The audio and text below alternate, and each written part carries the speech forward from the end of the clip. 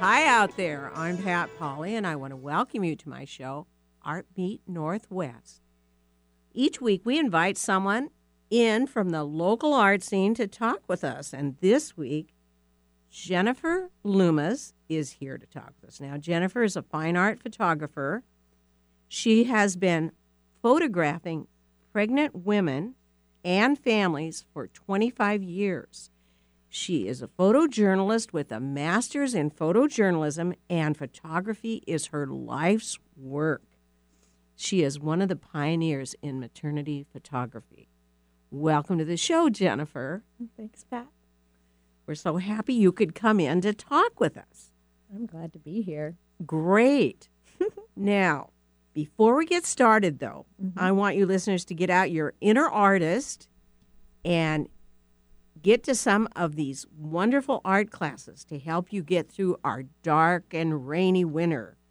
And one of the places you can do that is Pratt Fine Art Center in Seattle. And you've probably taught there, haven't you? Pratt, I've actually taken a class there. Oh, okay. There you go. Yeah. And you know that they have some really great classes, and I know they still have some things because I was looking online, and they offer everything from welding to glass blowing and all kinds of two-dimensional art. And I signed up again for their fused glass for the third time. I love the instructor, Robin Oakes. I mean, she's very laid back, but she really knows how to help you when you need it, and she knows how to run those kilns. So I just got to stay in that. And then, of course, the Kirkland Art Center, which is one of our sponsors, has great courses. Larry Calkins, do you know him? He's great. I took a collage class from him. He still has some openings over there. And then Karen Klee Atlin has some openings in her print class, which beginning print class, I thought that sounded exciting. I'm taking that one. But she does have some openings, and there are also all kinds of painting and pottery classes over at the Kirkland Art Center. So you might look into their website. And then also another source is Daniel Smith. They always have all those demos, and then they've got a lot of long-term classes. Of course, they charge for those demos are often free. And it's a good way to really get into art, too. So wonderful teachers. And we got to get Jennifer Loomis back teaching photography so we can take her course, because that would be just really exciting. But anyway, these are just some places you can take classes. And, these art classes are great. They engage your creative brain. They teach you new techniques. And they offer a social atmosphere. I hope to see you listeners all creating some art. We'll be back shortly talking to Jennifer Loomis about the art of photography. Don't miss the wonderful exhibits at the Bellevue Arts Museum this fall. The Bellevue Arts Museum is the Pacific Northwest Center for Art, Craft, and Design in downtown Bellevue. On now is Searching for Home, a solo exhibit by Humera Abid. Abid offers a passionate and intimate look at the humanitarian consequences of the worldwide refugee crisis through meticulously crafted wood, sculptures, and miniature painting on until March of 2018. Opening November 10th is Making Our Mark. Over 250 teaching artists from the Pratt Fine Arts Center present an ambitious show celebrating Pratt's 40th anniversary on until March of 2018. Hope to see you soon at the Bellevue Arts Museum. Tell your friends about Alternative Talk 1150. Welcome back to ArtBeat Northwest. We're here talking with fine art photographer Jennifer Loomis. And Jennifer, how did you first get interested in photography? Well, I was an international affairs major in undergrad a long time ago. And when I would stress out, I would grab my camera and walk down and take photographs of leaves and really boring things. But it helped me relieve my stress during exams. Not people, just leaves? Just leaves. I was still too afraid of people. So now, then you continued and got your master's in photojournalism after that. Yeah, So yeah. that was a bold move. So I actually, in between that, I went to Japan, and that's when I started photographing people because, again, I was isolated in Japan, and the way that I was able to get out and meet people was through my camera. So I would walk out into the countryside and ask people in my learning Japanese, can I take your picture?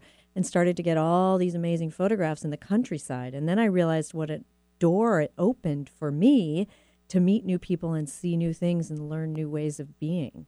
So after that, you gave up leaves and you started with portraiture and pictures And of people. and storytelling. And that's when I went and got my master's. And then after that, I went back to Japan and completed my master's and then worked for a bunch of newspapers in the Midwest, just refining my craft.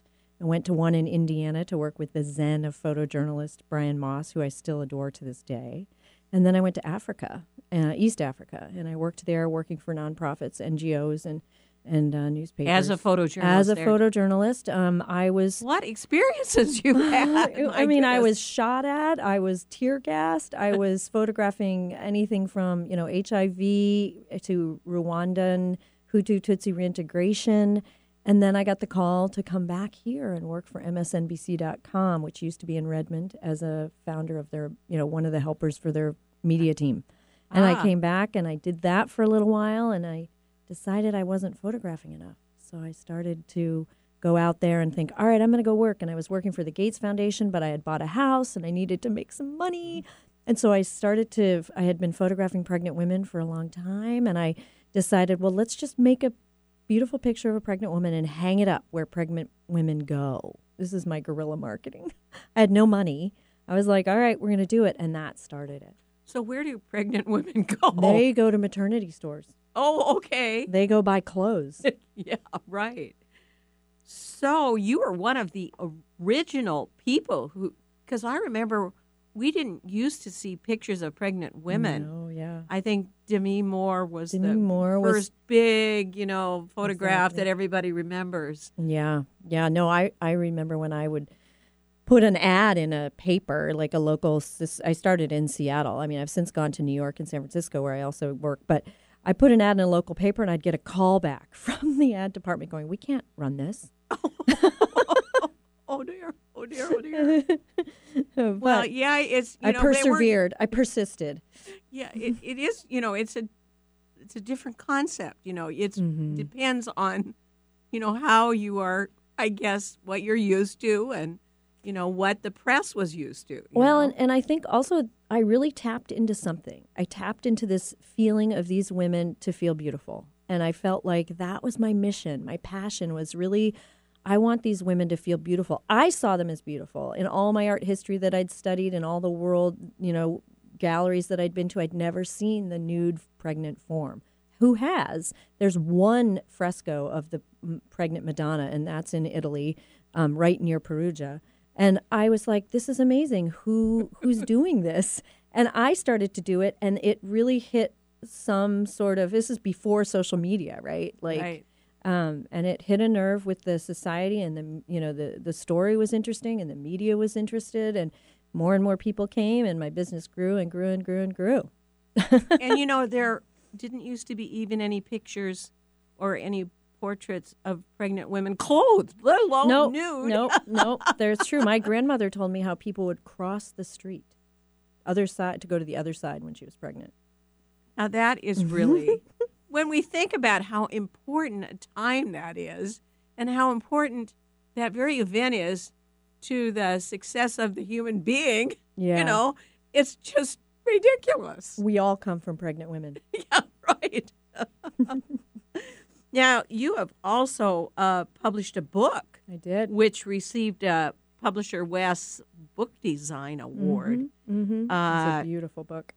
And it's not only pictures, but it's also stories from pregnant women. So there's two types of stories. There's the long-form story, and then there's the shorter-form story. So I did a big edit of the photographs. I'm really interested in diversity of size, shape, culture, everything. So everyone who I had as clients, who I asked, everything's used by permission with my clients.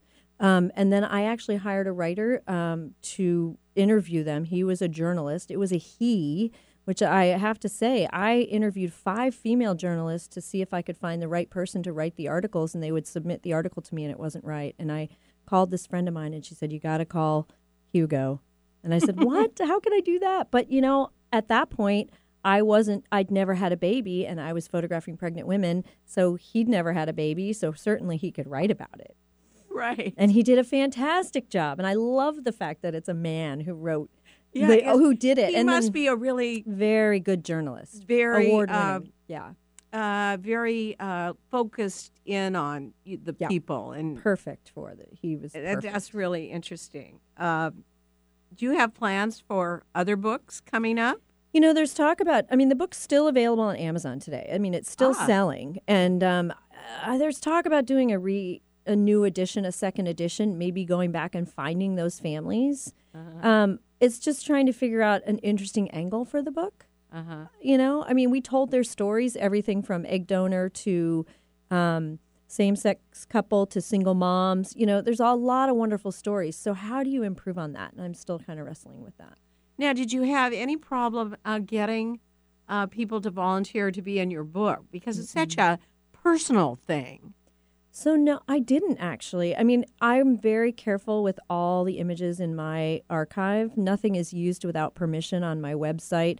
If any client decides they want to change their mind and don't want it up, we take it down immediately because the work is so personal. Right. It's even in my will, actually, that if I, don't make it, the images are returned to the clients. So they won't be sold really for nice archive.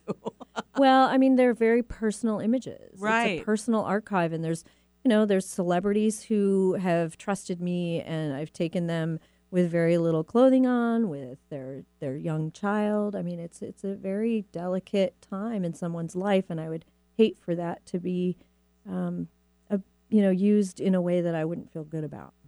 So how do you achieve trust with your subject? It seems to me that has to be central to getting all of these really good photographs. I really like people, and I really like talking to people. And a big part of the process, if you become a part of my studio, is you come in for tea and meet me, and we talk. We talk about your pregnancy. We talk about your family. We talk about what's important to you about these people, and how was your pregnancy? And people can trust me with as much or as little as they want, but sometimes I think I'm kind of like a hairdresser, Oh, that's a good thing. Yeah, and I get these great stories, and a lot of these clients, I've been working with them for 15 years. They have my personal cell phone. I've been with them through divorce and second marriages and multiple, new kids and, combined families. And I just love so much of what they give to me and what I give to them, and that they become a part of I like to say, my photo family. And so you see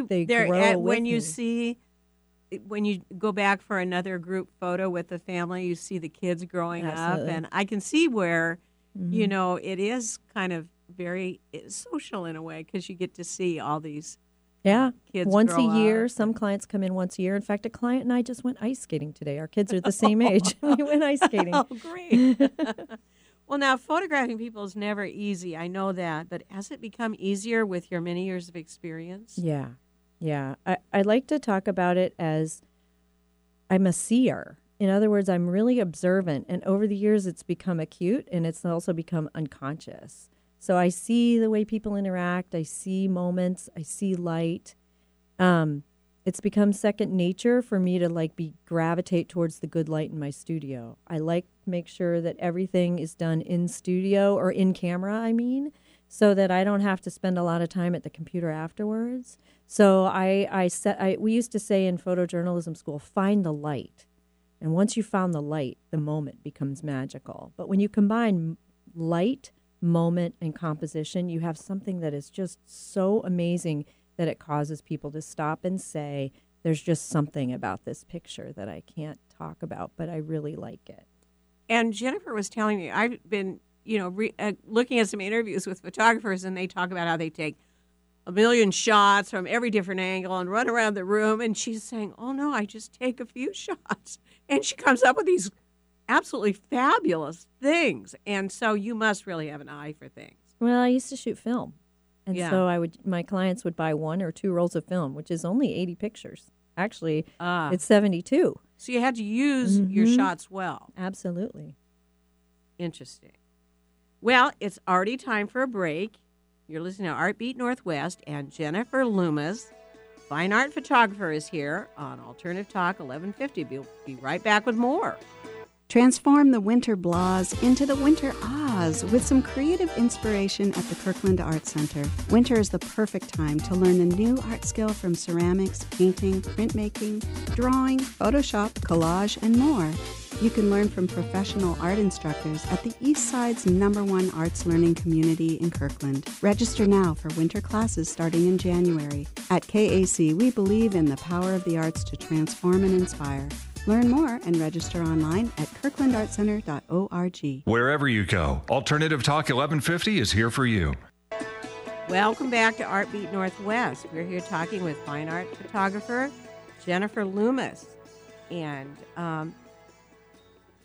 Jennifer, let's talk about some of the other shots you do. You do a lot of children. And you do some really interesting. How'd you get involved with taking photos of children that need to be adopted? And how has that worked out? So that's been really interesting. I was going to adopt. I was thinking, maybe I'll adopt a child. And I started looking through the online profiles, and I was shocked and saddened by the poor quality of the photos. And I couldn't get a sense of who the kids were. And so I immediately emailed the Northwest Adoption Exchange and said, how can I help? Let's do an adoption, a photography of foster children. And so we had a big event at my studio, and then I started a nonprofit. So now we have a bunch of photographers who work with the nonprofit. We train them, and we get them licensed so that they can then be hired by the social workers to take photographs of these children to get them really good profile photos. And it works. It works. Sure. Yeah. The data is overwhelmingly pointing in our favor. Right. Yeah, a picture is so important, especially since that's the only impression somebody gets of that child, to see, is that a child I could see, as part of our family? It's just... We are coming up in March, I believe. We're going to have studio days where we'll have 4 photographers, and we'll bring in about 15 of the kids from all around the area to come in and get their profiles. And I'm so impressed that you started this nonprofit. That's a big job keeping that going, too, as well as your studio and having a 3-year-old. Having a 3-year-old. That's the biggest job right there, right?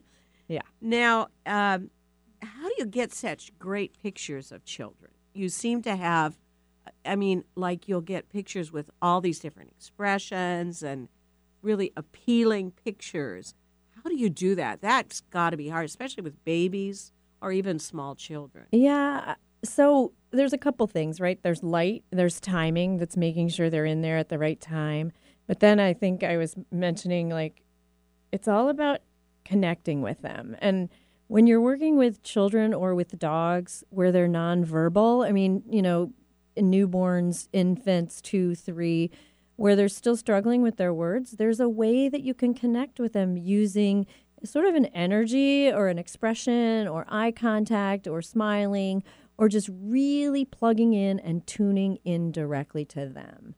And that, once I can figure that out, I can usually really make amazing photographs. And it can be 1 child or it can be 5 children. 5 children's a little challenging. Yeah. But I can usually get a little crazy, and I can usually get what I need. So I've seen a picture of one little baby with 10 expressions on his face. Yeah. That's amazing that they even have that many expressions already. Oh, they do. Let alone that you captured it. Yeah. No, they do. They do. And I think it's great when you see them frown. And my own son did that too. It's they frown and they smile. And as they get older, you can see how those expressions come out in their personalities too. Good or bad. And my clients love that. So now, how about right now you have a show on where you have photographed dogs, Mhm. and how do you work with dogs to get a good photo? My little doggy has a hard time posing for anything. Well, again, it's timing, light, and treats. Treats. But again, it's also talking to them. Like I talk to all the little kids that come in, even the newborns and the dogs. I'm like, "Hi, I'm Jennifer. Welcome to my studio." And I talk right to them, and I do the same thing with the dog, and the dogs just bloom. They do. They great. light up. I mean, treats help, but treats help only so much. But just to get those dogs to start like thinking about you and knowing that you're there. And honestly, same thing with kids. They give you the photos if they want to. Once they know you and you're like, hey, and you really establish contact with them and connect with them, they give you photos. I don't take the photos. They give them to me. That means they trust you. Yeah. Too. Yeah. So Jennifer has a show on in Madison Park, right? Park, Home Street Bank. Home actually. Street Bank. So you can go see it. What's been the reaction to your dog show? It's been pretty great because clients of mine who I've photographed their kids, they walk in there and they're like, this is Jennifer Loomis photography. They can recognize my style. Oh, really? But it's all dogs. Oh, really? Yeah. Oh, isn't that interesting? Yeah. They can recognize. They're like, we know it was your work right away. And I'm like, but it's dogs. So now, if you take all of these pictures and you do everything so carefully and everything's wonderful, how are these people going to be guaranteed that their children and grandchildren and everyone down the line is still going to have a photo that holds up over time? That's a great question because as a former film photographer, I really believe in these prints called gelatin silver fiber prints. And these prints are the ones that are from the process from the 1800s. And these are the prints that will not turn color. And they are now available. There's one guy in the country who has invented the technology to take a digital file and create a gelatin silver fiber print. And he does it on my paper, which I've been printing on the Ilford paper forever. And I can one person does yeah. it. Amazing. And I've been working with him for a long time, and he does all of the high-end photojournalist stuff, the Magnums and the 7 groups. And they these prints I know will stay black and white for your great-grandkids forever because they have been in museums forever. And I'm so psyched that I can shoot digital and offer these prints because most photographers aren't offering them, and a lot of the newer photographers have never heard of them. I mean, I'm an old photographer. I know, but it's a good thing because all these techniques that really work. Now, what kind of I know you don't think. I think to you, your relationship with your subject is so much more important than the camera, but you still have to know your camera. Yeah. What kind of camera or equipment do you do? Do you do digital, color, black and white?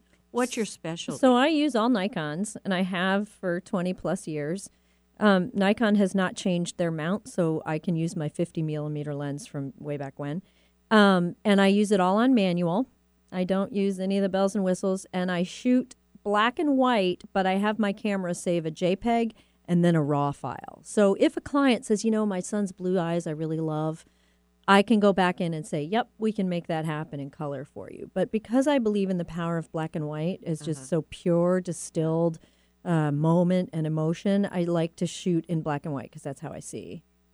Yeah, and they're such beautiful photographs. And then she has her wonderful studio there in an artist beehive building. Why don't you talk about where you're located a little bit? I'm located in the Inscape building, which is downtown Seattle, close to the stadiums and across from Uwajimaya. I love it. It's 5 floors of artists just creating everything from glass to encaustic to anything. And if I'm doing like my Sacred Mother project where I'm like, I need antlers, I can send an email out and all of a sudden I will have somebody say, I'm down in 301. Come on down. I have a pair. It's so amazing to be a part of such a creative culture and a community. Oh, that's great. Yeah. It's a beautiful space. Come down. Well, yeah. That's I mean, I've been in a lot of artistic buildings in Seattle, but I haven't been in that one. So I'm going to come down and see you. And A lot of history in that building. Yeah. A lot of history. And how many artists in there? Over 120, I think. Oh, wow. Yeah, there's That 5 is a lot. floors. Yeah. 5 floors of artists. Well, we are already running out of time. It just runs out way too fast. Thank you so much, Jennifer, for coming in and talking with us all about your wonderful photography. And now, how can we find your website? She's got a wonderful website. I want you to give that for the So folks. it's www.jenniferloomis.com. And on her website, I think it's really nice because she explains how she has you come in and get to know you. And it's just kind of a process so that she can get just the right image. Now, this may be a special year for some of the listeners to have special family portraits. Who knows? Be sure to listen in to ArtBeat Northwest every Tuesday at 5 p.m. drive time for news and views on the local art scene. I'm Pat Pauley signing off on Alternative Talk 1150. Have a great creative week.